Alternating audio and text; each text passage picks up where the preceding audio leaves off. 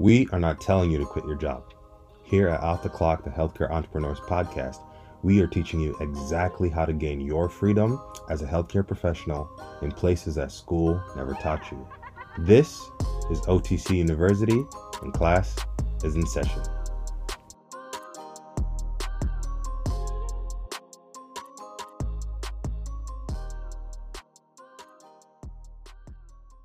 Welcome to another edition of Off the Clock, the Healthcare Entrepreneur Podcast. As always, I am the captivating, motivating, titillating, and money-making Mr. Carlborn Jr.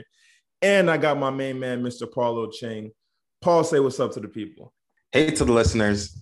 Look, I was going to hit y'all with a late night radio voice, but I didn't have my music in time. I apologize. I was vastly underprepared for that bit, but hey, I am happy that you guys are here with us on another episode. It's going to be a good one.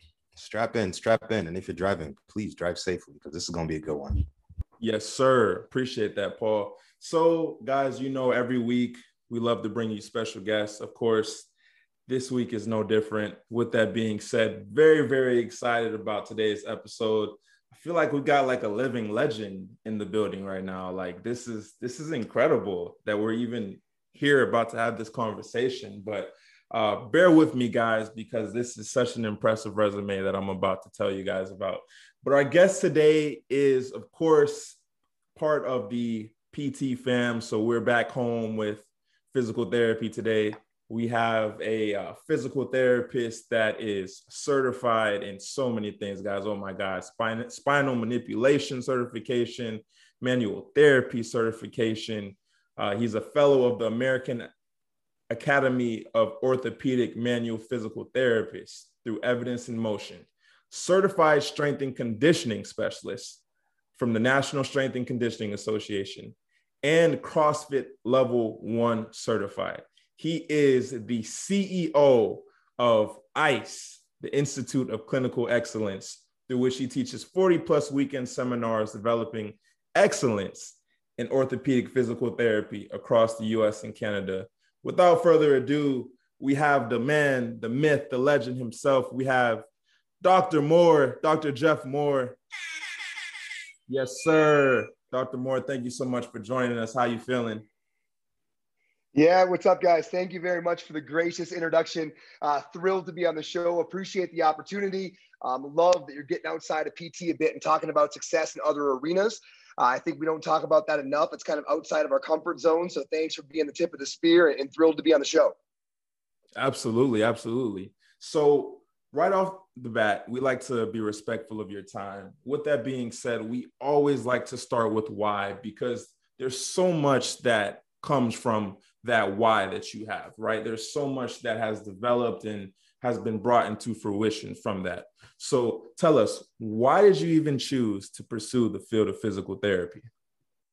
You know, it seemed like the venue where I could have the most human connection.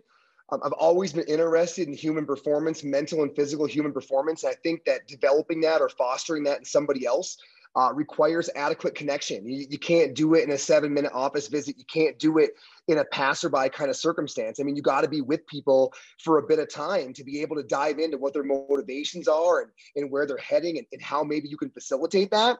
And as I looked around, you know, after I got out of school and kind of took a couple of years to just collect myself and figure out where my passions really lie, that seemed to be the field that facilitated the opportunity to make the greatest change in other people's lives. And I tell you, many years later, I sure am thrilled I went this direction.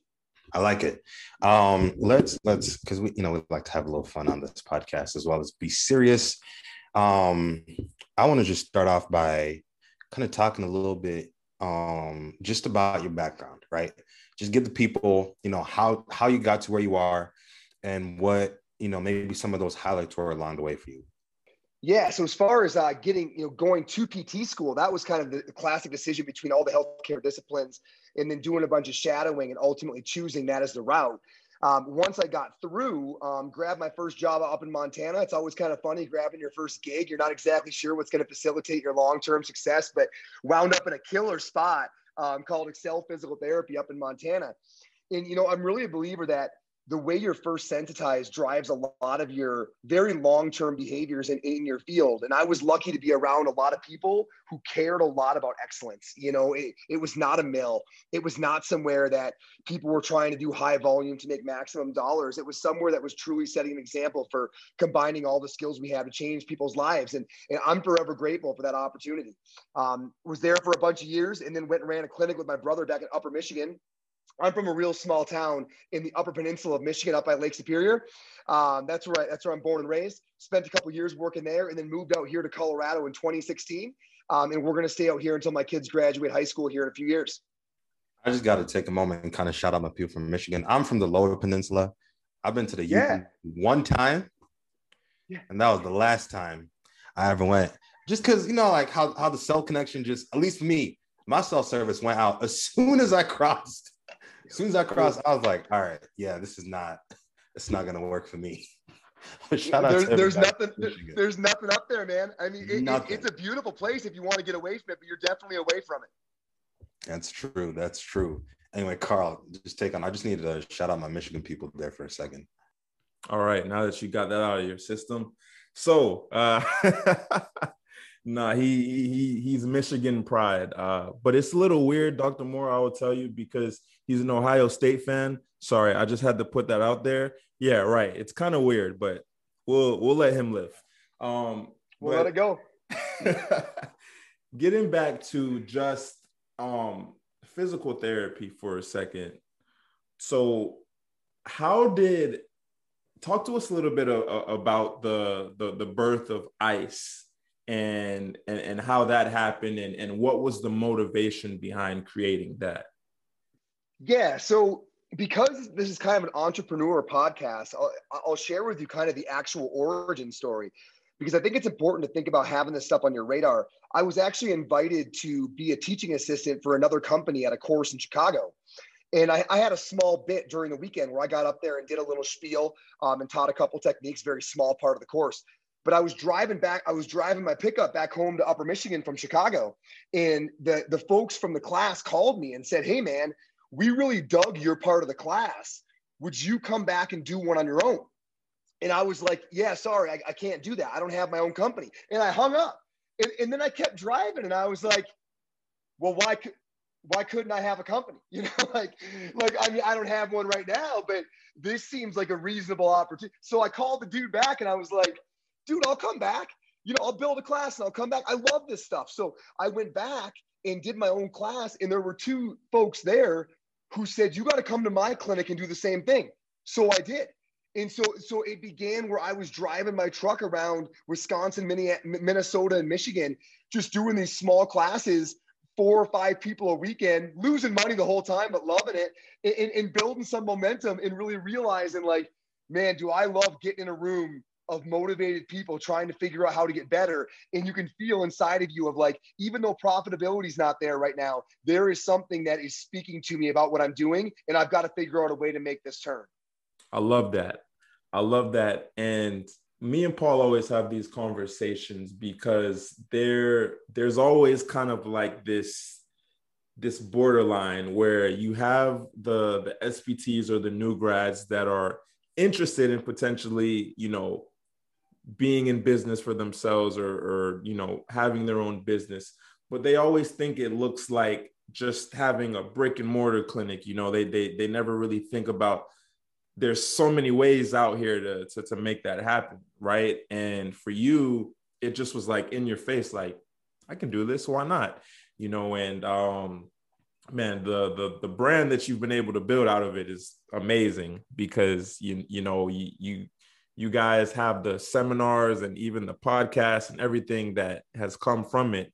You know, it's just a testament to what you can build when you have consistency, you know, and you bet on yourself. So shout out to you for that, because I think a lot of people tend to shy away from what they could be doing because they don't bet on themselves, right? So what I want to ask you now is just like, in terms of the business, in terms of the growth that you've seen, what would you say has been like the best advice that you received from a mentor for your business that you just like, you took it and it was like, wow, things just really started to turn around or just went to another level after you took that advice?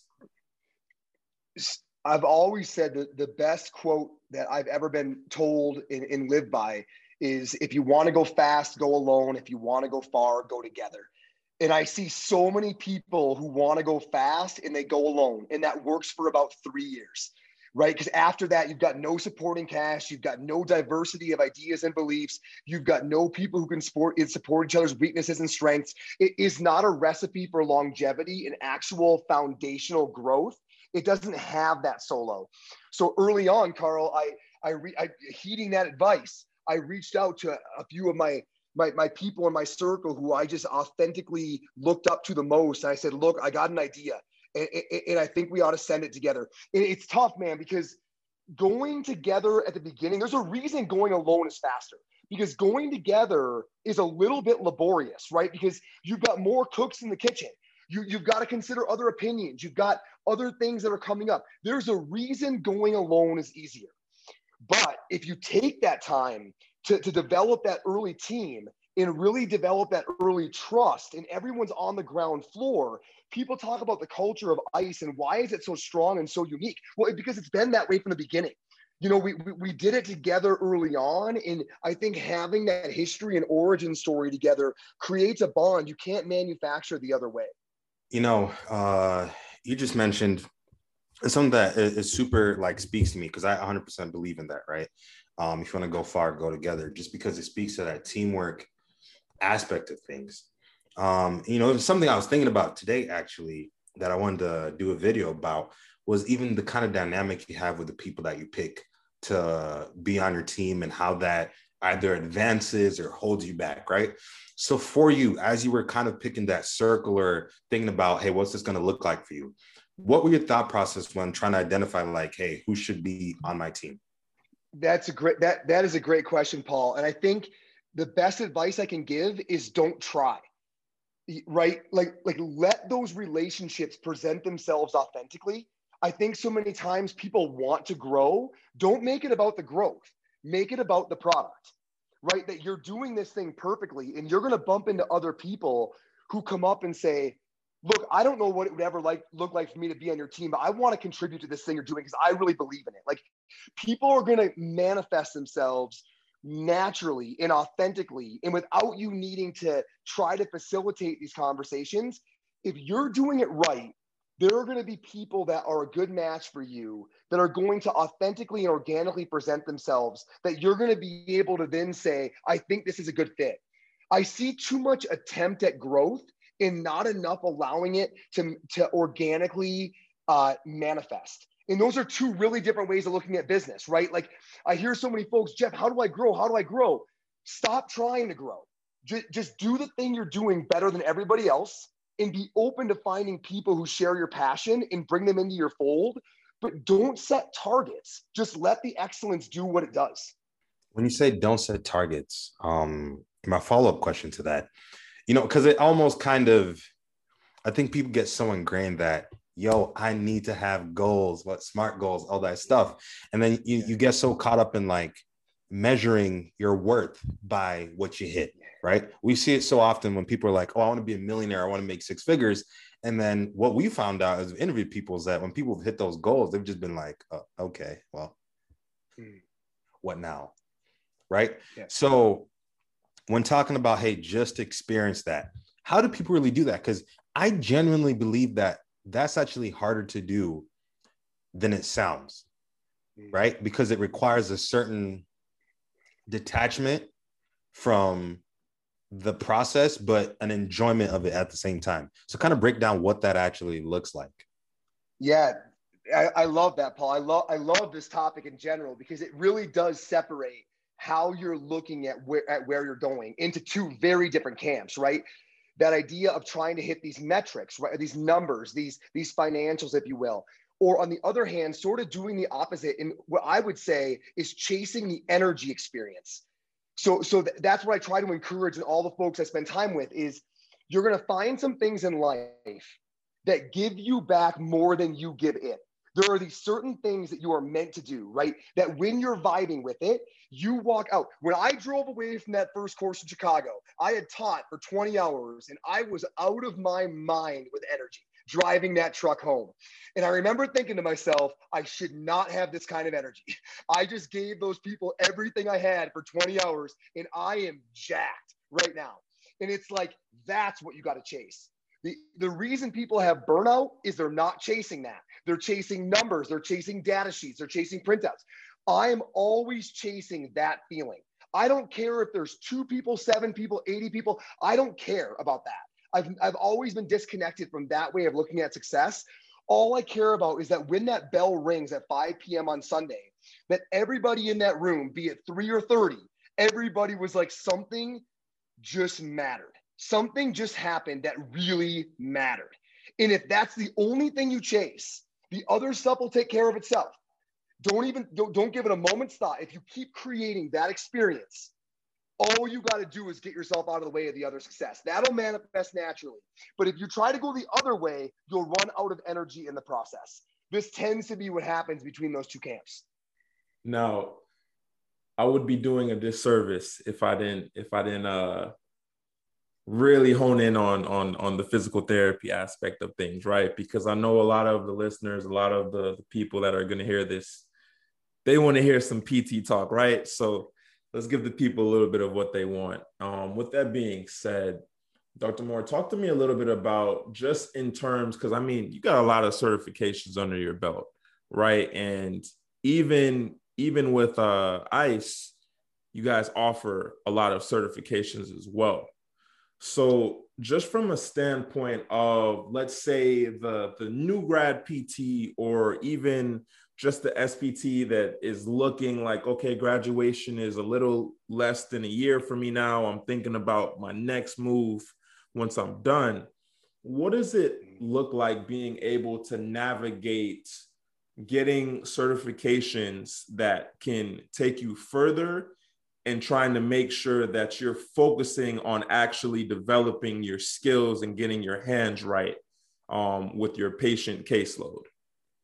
Yeah, it's a good question, because the first thing I'll say is that you've got to recognize that things like board certifications, things like I've done the OCS, I've done my fellowship, I've done some of those kind of traditional postgraduate accredited credentials, right? Nobody cares.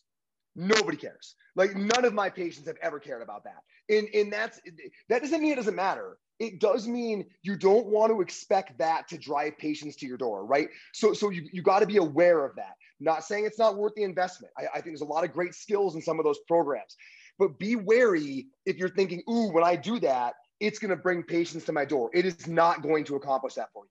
So what I think you really want to do is, and it kind of goes back to the other conversation. If there's one piece of advice I can give that new grad, it is figure out who you want to serve, right? You've got to figure out, who do you want to solve problems for? Because that's going to be your jam. And it's got to be something that you love, right? That you're about. We always talk about be about it. Like, you've got to be leading in the area that you're trying to bring people to a better space within. You yourself, your personal behaviors have got to be in that space. So if you want to preach to CrossFit athletes, you've got to live and breathe that. You've got to have your level 1. You've got to have some training that shows that you are spending your weekends off trying to get perfect at serving that individual. So I think the biggest thing is figuring out who is going to fill your tank the most, and then going from there and figuring out what kind of curriculums are going to support that. Like, our company, ICE, is very fitness forward. Right. We are a very fitness forward organization. We are fitness forward in the way that we develop clinicians to do rehab. We are very fitness forward in who we're marketing towards across the age spectrum. So we have that niche. If that's who you want to serve, we're a great choice. If it's not how you want to behave, if it's not who you want to serve, we're probably not. So knowing who you want to serve best is going to guide a lot of those decisions. So from a standpoint of someone who, maybe they're just not getting out of school and they're thinking about going into, let's just say, OCS, right? They want to get their certification with OCS. but they're looking at that, right? But they stumbled across ICE and they see, oh, there's some certifications here as well. There's a clinical excellence certification, right? There's clinical management of the fitness athlete certification. I think the clinical management of the fitness athlete kind of resonates with me more. And now I'm weighing between that and the OCS.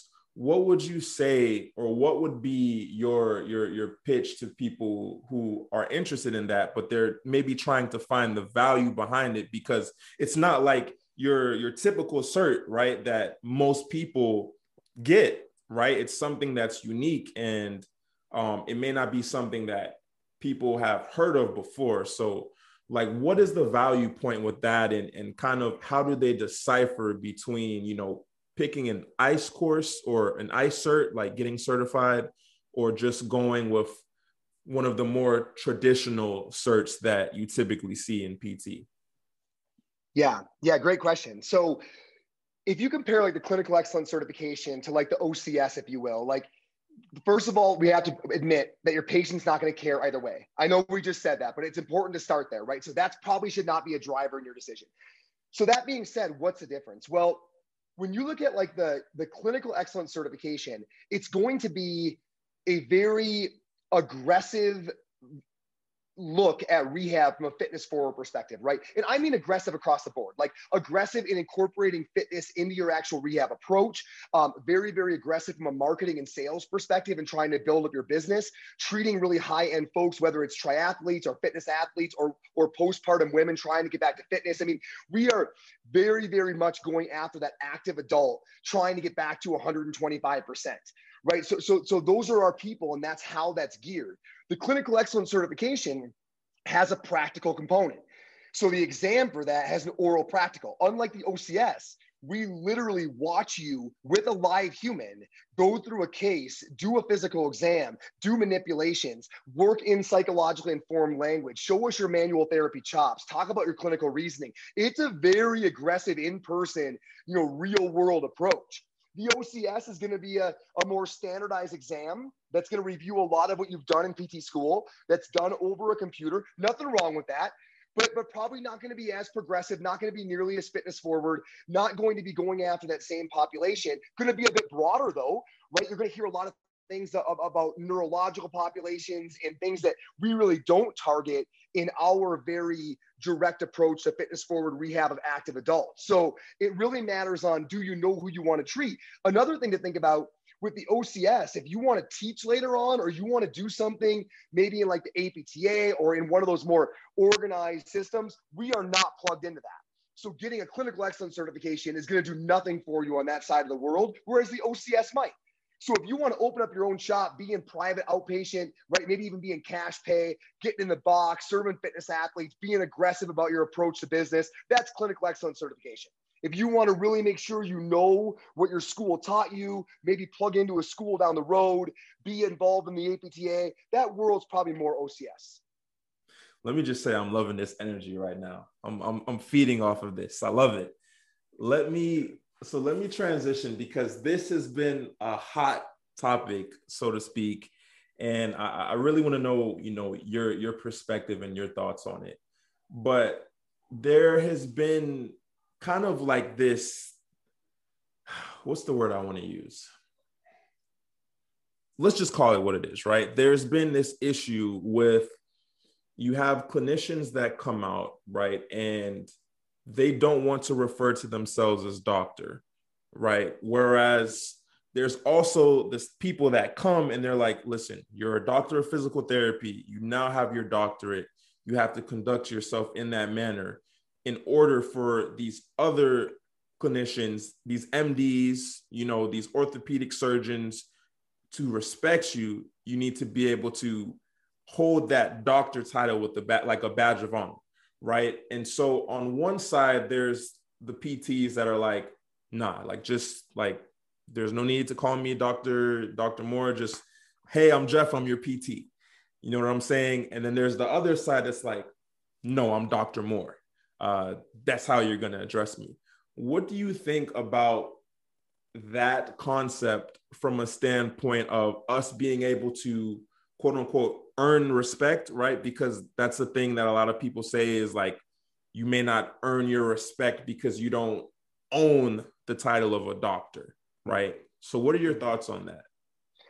Yeah, I've got two primary thoughts on that, Carl. The first one is that titles don't get respect. Excellence gets respect. Bottom line. You can call yourself whatever you want, man. And when that patient walks in and you give them 60 seconds of excellence or 60 minutes of excellence, end to end, bell to bell, awesome reassessment, great manual therapy skills, great soft tissue work, awesome loading, Olympic lifting coaching, great home program. Dude, they don't care what you called yourself. They walk out and say, not only am I stoked on coming here, my whole family's coming here from now on. Like this place is different, and by different, I mean better. That's all there is to it. Titles don't get you respect. Excellence gets you respect. And I think we've got to embody that. Number two, to be fully transparent with you, because I feel we're having a good off-the-cuff conversation, I don't really want to be associated with the medical industrialized complex. To be honest with you, I'm not sure how much help it's really brought our society. So I don't have this same level of guru respect for the title of doctor that everybody else seems to have. You know who's changed a lot of my life? My CrossFit coach. You know who's changed a lot of my life? People who are leading their own lives, leading from the bottom, right? Maybe folks who don't have this fancy credential that they're always labeling their jacket with, but who live every single day like it's their last. And a lot of times those folks don't have a big credential. They just live a really big life. So for me personally, I don't think that term doctor comes with a lot of respect from me. You know, I don't think the medical industrialized complex is something to revere for delivering and promoting health. So I don't feel the need to be connected to it. If you want to call yourself that, call yourself whatever you want. For me, it's going to be Jeff, and we're going to get to work. That's a mic drop right there. Go ahead, Paul. I'm sorry. Go ahead. I was just letting it sit for a second. That's it. I just need, because somebody's like, I guarantee somebody's listening right now and they're just like, dang. Okay. Somebody is upset. Somebody's upset, yeah. Which means somebody's it's a great upset, episode. You know? Every time somebody gets upset here, we make more progress. Hey, let me ask you a quick question, just to kind of transition a little bit too into the entrepreneurship side of things. So, very first question I have to ask you, do you think anybody's capable of being an entrepreneur? I've never really understood that term all that well. Like I've been called that a lot of times in the past. I have started companies. I think I've been involved. I've never thought about being overly interested in the business side. It's more happened as a byproduct of trying to do something I really care about. So I guess if that's entrepreneurship, do I think everybody is capable of doing what they love and including others along the way, and ultimately that becoming something that maybe generates some profit and economic viability? Yeah, I think it's reasonable. So let me ask you this. Oh, this is going to be good. Let me ask you this. So then, taking that into consideration, because I think, you know, as Carl mentioned before, he's the one that's in PT school. I'm a pre-PT, but I went through the process. Like, you know, I have my PT clinic, we have the other businesses, and something I've noticed as a pre-PT, right, is there seems to be this like, okay, confusion. I'll call it a confusion, right? I was calling it crisis. Now it's like, apparently it's not a crisis because the desire is not there. But how then do people start to address that lack of satisfaction when it comes to like how much they're making? Because I mean, think about it. Everybody and their mom is talking about this coming out of PT school. You know, yeah. I see some people, I'm not going to mention the Facebook group, but if you're listening and you know the group, then you know what I'm talking about. But half the people in there, like, don't accept this, don't accept that, don't let more than like, and other people are like, appreciate your job, say yes. But then the main thing is like, oh, we're not making enough money. But to me, like when it comes to this specific industry in healthcare, it seems like the solution at this moment, unless something changes on the insurance side, becomes like, I need to do my own thing. I need to start my own practice. But I also feel like people are not set up to do that. So my question is, how then, from your perspective, would you go to address and fix or improve that situation? Yeah, great question. you got to stop being reactionary. That's the issue, right? Like, you got to know what you need to be satisfied. I think a lot of folks don't know what they need. They don't ask for it. They don't go for it. And then all of a sudden they're like, you know what? I'm not happy with what I got. Well, that's because you got whatever they gave you, right? Like, and I'm not saying don't be satisfied. I am saying have a really good idea of this is what I think I'm worth, and then go shop for that. And if you don't find somewhere that can offer you what you're worth, prove to yourself you are worth it and create it. And if you can't, you weren't worth it, right? So you were wrong and you got to readjust those navigational buoys. But do that, right? If you want to be in a larger structured setting where you're not starting a business, so to speak, and you just don't want that hassle, it's not your jam, well, then go to different structured settings and say, here's what I really think I'm worth. Can you give me 6 months to prove that to you? If you don't agree at 6 months, I wasn't worth it, I'm out of here, right? Or you can change my pay, right? We'll figure that out. But here's what I believe I'm worth. Will you give me a shot to show you that? Go make that pitch, right? Go around and make that pitch. If no one takes you up on it, but you really believe you're worth it, now you do got to go prove it, because you can only negotiate what you can prove if you don't get help, right? Like, you can only negotiate if you're willing to walk away and say, I can do that. I don't want to do this alone, but I know I can, and I will if I have to. So you got to go in with that mindset, and you got to be willing to do it, right? If no one steps up, I'm going to hit you in that sweet spot. And I think, Paul, we've proven this. Like, so we own Onward Physical Therapy. So Zach Long, the Barbell Physio, if you're following Instagram, Zach's got a bunch of great stuff on there. So myself, Zach Long, and Jordan Berry own Onward Physical Therapy. So we've got a bunch of clinics around the U.S. They're all outpatient. They're all 100% cash-based. And we've shown that this model works. And we're showing it more. We add about 5 clinics every year. So we're showing you can do this in a wide variety of cities if you're delivering excellence. So know that it can be done if you can get yourself up into that top 5 and 10%. If you can't, you got to shut the old yapper, right? I mean, if you can't deliver, you can't be making those big demands. So you got to figure that out. So let me ask you now, from a standpoint of marketing, like what are the things that you focus on to really like place ICE in a position to succeed, but also place Onward Physical Therapy in a position to succeed, just as far as like your marketing tactics and how you go about navigating that? Man, I don't want to disappoint your listeners and say I got nothing on the answer to that question, but the answer is somewhere real close to that.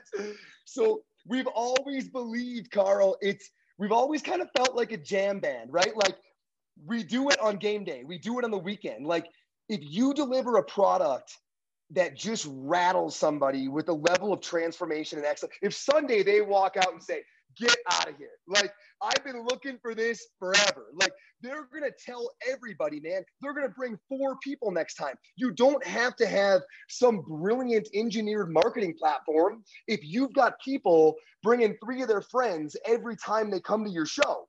So we've done that the whole way along, and we've had some cool things. Like, I'm not sure how much time we have on this podcast to share this story, but feel free to cut it out.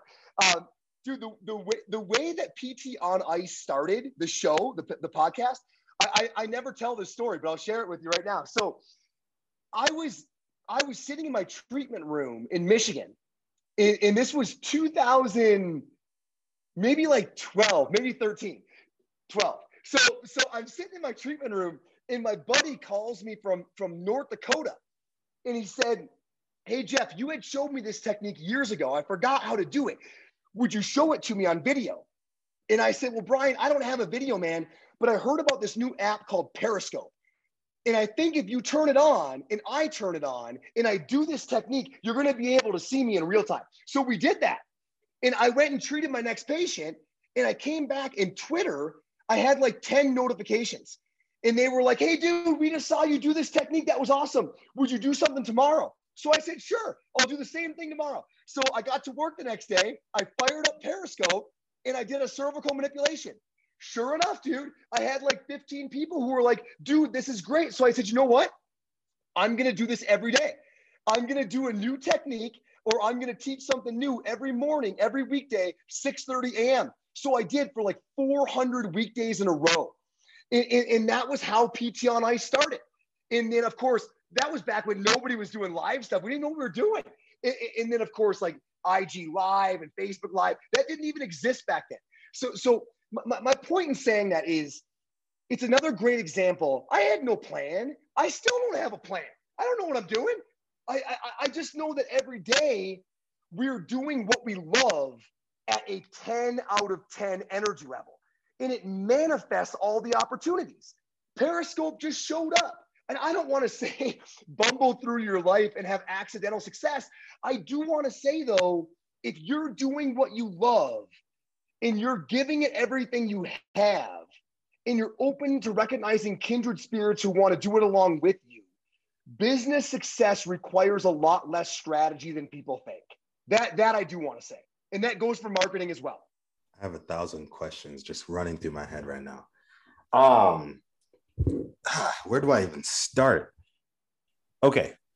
So I'm very like, I love the way you describe that, because it reminds me, and at this point, they really got to start paying me because I'm about to talk about Pinky Cole. It reminds me of my favorite restaurant in the world, called Slutty Vegan. And they have this like energy. Now, I mean, granted, I've seen a lot of restaurants kind of go through like the promotion marketing thing. All they do is just put like a funny video on Instagram and keep their culture like you just know, right? And to me, it almost sounds like, because like you do everything out of 10 out of 10, right? Because people are like, that's infectious. I'm not even gonna lie to you. Right now, it just feels like you're giving me like this mix between like a motivational coach and my football coach. Just like, I feel so fired up. But I feel like, holy crap, if I was there, I'm in there today. And I'm like, everybody, let's go. And I love that because it reminds me of that. So the question that I have to ask you is it's a two-part question. How do you create that culture, right? Within all of your businesses, or like, even how you choose to show up with that 10 out of 10 energy. And then part two is, what do you do? Because people got to know at this point, what do you do to get your creative juices flowing? Yeah. The second one, I'm gonna go reverse. The key to the second one is, don't do things you don't like. Your creative juices naturally flow. We are creative beings, right? When we are vibing, when we're on a good energy plane, the creativity is simply a matter of getting yourself out of the way. It's not a matter of doing anything. It's a matter of actually not doing anything, right? The problem is we say yes to a lot of things we don't care about. We're in relationships we don't really value. We're delivering products we don't believe in. All of those things are blocking your creativity. The big key to being creative and energetic every day is minimizing your involvement in things you don't believe in. It's not a matter of doing something. It's a matter of not doing things. And I know that might sound a little backwards, but I think if you meditate on it a bit, there's something there in that really is the wellspring to ongoing energy. You are zapped after doing things you don't care about. You are fired up, even if you put a lot of energy into it after doing things you love. It's not about what you do. It's not about trying to save energy to be creative. It's about not putting it into areas that don't give back. As far as the culture, if you can do that first one, it's then just a matter of being picky about when folks say they want to come alongside you. You being really picky that you're truly recognizing that same thing in them. And honestly, the only way to do that, I wish there was an easier way, but I don't know of one yet. The only way to figure out who's who is who shows up. That's it. I don't have another way. I wish I had a test. I wish I had a form. I don't have one. I'll give you a great example. Jordan Berry, who I told you I own Onward Physical Therapy with alongside Zach Long. Jordan's also lead faculty in ICE. I met Jordan Berry when he was a student, and he came to a class in North Carolina. I don't know this guy from nobody, right? He walks up to me at the end of the class, Sunday afternoon. He rolls up to me. Dude barely said a word the whole time, right? Very quiet guy, very intentional learner, very focused dude. Dude rolls up and he says, Dr. Marr, what would somebody like me need to do to be involved in what you're trying to create? And I said, Jordan, honestly, man, you just got to show up to a lot of classes because you got to get a feel for what we're doing, why we're doing it. You got to have the conversations off hours. And he said, okay. And he walked away. That was it. The dude showed up to 22 weekend classes in the next 10 months. Never said another word. He just showed up to everything. He had no money. He's living in people's basements. He's driving. He's hopping rides. He showed up to everything. There was nothing he could have said that would have made me say that's my guy. But he showed up, and he showed up in the whole time. Because man, once you're doing something people are noticing, everybody wants to pretend like they want to be a part of it. Oh, dude, I'd be there, man, but I've got my cousin's neighbor's sister-in-law's fiance's wedding, right? It's like, dude, you don't want to be here, right? My man Jordan was in school, hitching rides across the country, sleeping out of basements to sit through a class he had already been to 4 times. He wants to be here. So it's a matter of looking at who truly shows up for you and your company and your mission. Those are your people. Get them on the train and you'll have a culture that is enviable across every subsection of whatever niche you're trying to develop. I'm just letting it marinate right now. You just dropped a lot of fire just now. My goodness, we're going to have to send you the invoice after this episode because wow. So we like to do a segment on our show, and it's just a segment for us to kind of talk about some, issues and impairments or diseases that happen in the in the Black community, and it's just our Black health segment essentially. And so for today's segment, I'm gonna do something a little bit differently. I'm gonna bring up what the topic is, and then based off of that topic, I kind of want you to educate us a little bit on that musculoskeletal condition for the listeners who may listen and they're like, don't really know a lot about this, but I thought this would be the perfect episode to do this. So today's Black health segment comes from the United States Bone and Joint Initiative. And they found that African Americans have a higher prevalence of knee symptoms, radiographic knee osteoarthritis, and symptomatic knee osteoarthritis. And they're more likely to have knee and spine osteoarthritis together. So with that being said, Dr. Moore, for those people who don't know what osteoarthritis is or how it presents, talk to us a little bit about OA and some ways to kind of combat that. Okay, first of all, it's awesome that you all do this. This is a really cool segment of the show. So with osteoarthritis, I want to say a couple things. The first thing I want to say is that it's a normal process of aging, right? So you're going to have bony changes. You're going to have, and we've really got to be careful on, and we've learned so much in the past 10 years. In the past 5 years, we've had an overwhelming amount of research showing that, imaging findings of osteoarthritis are very normal, especially once you're over 30.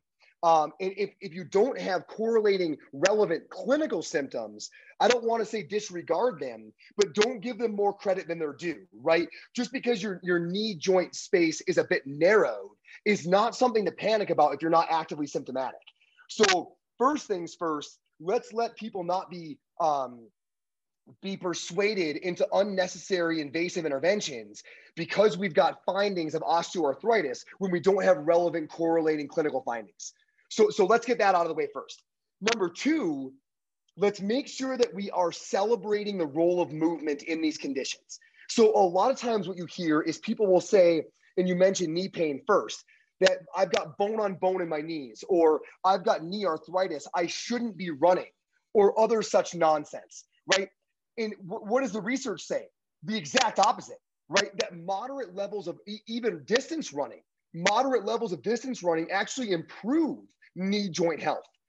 So we see folks getting scared away because they think their bones are having these pathological changes when really they're normal age-related changes. They then withhold back from movement, and now they become symptomatic when they were asymptomatic. So the big thing I would say is, for those of you who are hearing you might have this condition, number one, stop being so afraid of it. And number two, celebrate the fact that motion is lotion, and movement should be your number one weapon in the attempt to combat this. So I'm going to ask you two follow-ups, and these are just kind of more fun questions. The first question that I want to ask you is, and you might have a couple different instances that come to mind, but whatever you want to share, you know, we definitely want to hear. Of course, we know HIPAA, but just in terms of your clinical experience, what would you say has been the most complex case that you've seen in the orthopedic setting thus far? So I've seen a couple of gunshot wounds that were really multifactorial, right? Because there was nervous system involvement, there was PTSD, so there were mental health considerations on board. There was the obvious, there were other things in that person's life that were challenging, that were kind of surrounding that event. So all of that, there was really relevant physical stuff to tissue that doesn't heal very well, that when not healthy has really significant ramifications from a functional perspective. There was the mental health component of the recent very, very sort of scary and just overall intense moment of having that injury inflicted. And then there were other things going on in that person's social world that were challenging their rehab, not a lot of support on board. And so all the things that make it hard to rehab somebody and make the environment more complex were all on board in two of those circumstances. So I would say that as far as trying to get someone all the way to the goal, that's way up there at the top of the list. Okay. And then the second question that I have for you, which I'm actually very, very interested to hear what you're going to say for this question, but who would you say is on your Mount Rushmore of physical therapy? I know one off the bat. I think I know one because of your USA time. Yeah, wow. We'll see. Wow. This is tough. There's a few of them. So number one, Tim, can you still hear me? Okay. Yeah, I thought good. My earbud gave me a little alert. I thought my earbud gave me an alert there. So Tim Flynn is on my Mount Rushmore. Tim has been a personal mentor, but a business mentor and a leader in our field and a consummate professional and across every domain, clinical practice, teaching, research, just having a hand in all the things. And just that unbelievable impact across all those domains over such a period of time puts him way at the top of that list. Julie Whitman is way up there for me on the Mount Rushmore. Julie is one of those unsung heroes, I think.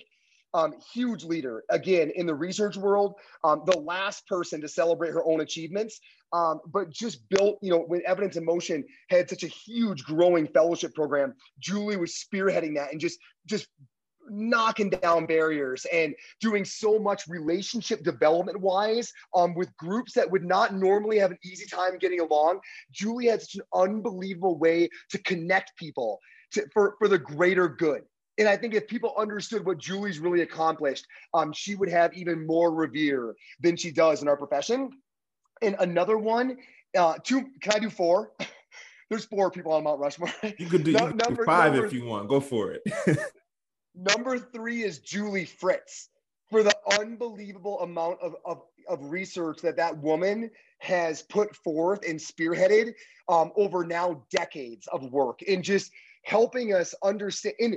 And always doing it with that humility of not overstating our findings, like always having that, yes, we found some stuff out, but, and always willing to accept that uncertainty that is so challenging to be okay with, that really fosters that next most important question.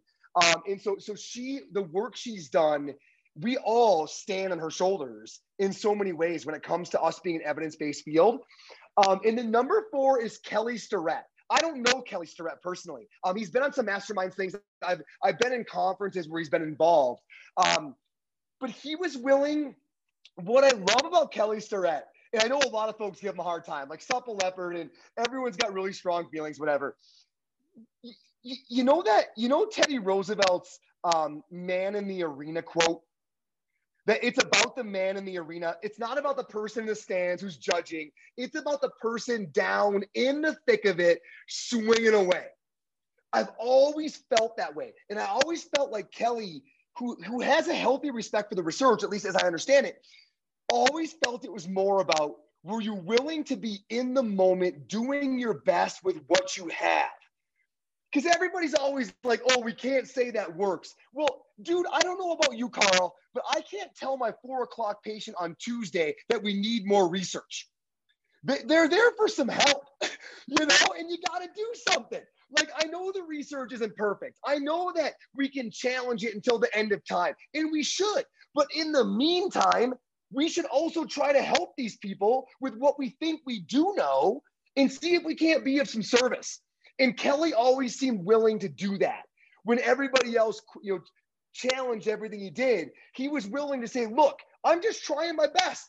And these things seem to be working for some athletes who are trying to operate at a very high level. And I'm down here on the platform trying to make something happen. And I respect the hell out of that. So those are a handful of people. There's so many that would go on that list, but that's a small subsection. Man. Those are some powerhouses. Those are some powerhouses that you just mentioned and putting your Mount Rushmore. Listen, for me, it's a little different. If I was to create my Mount Rushmore, I'd put our t-shirts. And here's why I would do that. To the listeners, you know what time it is. Yes, sir. I am the Segway King. I have the black one. Carl has the white one. We have the gray one. Now, if you listen to last week's episode, I told you the time was going to come when we're going to stop doing the customized one, right? The red, and the other stuff. But from the bottom of my heart, I feel this episode is too good not to be able to offer that to you. So if you listen, I'm not joking. We're really not going to do it after this one. If you want to be able to get your shirt, all you have to do is text the word shirt to 321-384-6275. Again, that's the word shirt to 321-384-6275. For the last time, you can get the black. Well, you can always get the black. You can always get the white. But you can get the gray, you can get the red, limited time only, literally. It's not one of those limited time that a month from now. It's going to be limited, right? If you don't get it on this one, you're never going to get it again unless we find one in the storage. And then, we'll just put it up for like $500 because we do what we want, right? Text the word shirt, 321-384-6275. And remember, I know half y'all were listening and you were fired up and you did not take notes. That's why we take them for you. But to get them, all you got to do, text word study guide, right? That's study guide to 321-384-6275. Again, 321-384-6275. Text the word study guide to get the notes so that you can actually learn and apply what you heard on this episode today. Thanks for that, Paul. Man, this was phenomenal. Let me just say from myself and Paul and the whole OTC family, thank you for making the time, out of your busy schedule to hop on this. And shout out to Donette. Whenever you hear this, shout out to you, Don, for making the connection. Greatly appreciate you. Dr. Moore, for anyone who's listening and this is their first time being exposed to you and, they'd like to follow up with you or connect with you, what would be some social media or contact info you would want to leave with them? Yeah, for sure. So the easiest thing is just follow ICE Physio on Instagram. So it's ICE Physio. You can follow Jeff Moore DPT as well. I'm pretty active on Instagram. So those two handles on Instagram would be great. PTOnIce.com. That's the website. All the Institute of Clinical Excellence stuff is on there. All the certifications, all the courses, anything you've ever want to see as far as the company is on there. If you want to check out Onward Physio, you can follow that Instagram handle. Onward is the outpatient practice that I run with my buddies there, and we're scaling up across the country. And then I'm a faculty at South College. So if you ever want it, for those of you who are pre-PT, if you're thinking about PT school, I teach the musculoskeletal curriculum at South College out of Knoxville, Tennessee. So it's a 2-year program down there. So if you want to check that out, hit me up. My email is jeffmooredpt@gmail.com. My cell phone is 303-359-3597. Hit me up anytime. Perfect. To our lovely listeners, this was so much fire in one episode. Please reach out to Dr. Moore. For my SPTs that are listening, my new grads, my pre-PTs, even if you're not in the physical therapy niche, hit Dr. Moore up and tell him how fire this episode was, how much you enjoyed the gems and the knowledge that he brought to us today. And do me and Paul a favor as well. Go on Apple Podcasts, look for Off the Clock, the Healthcare Entrepreneur Podcast, scroll all the way down to the bottom, click the 5 stars, and also leave us 2 to 3 sentence review. Please, we would greatly appreciate it. We tell you guys this just because we want other people to see the value in what we're doing and the value that's being brought to the show through phenomenal guests such as Dr. Moore. So please do us that favor, leave us that review. Once again, Dr. Moore, this was amazing. Thank you. And to our lovely listeners, once again, you know what time it is. Until next time, peace. Many blessings.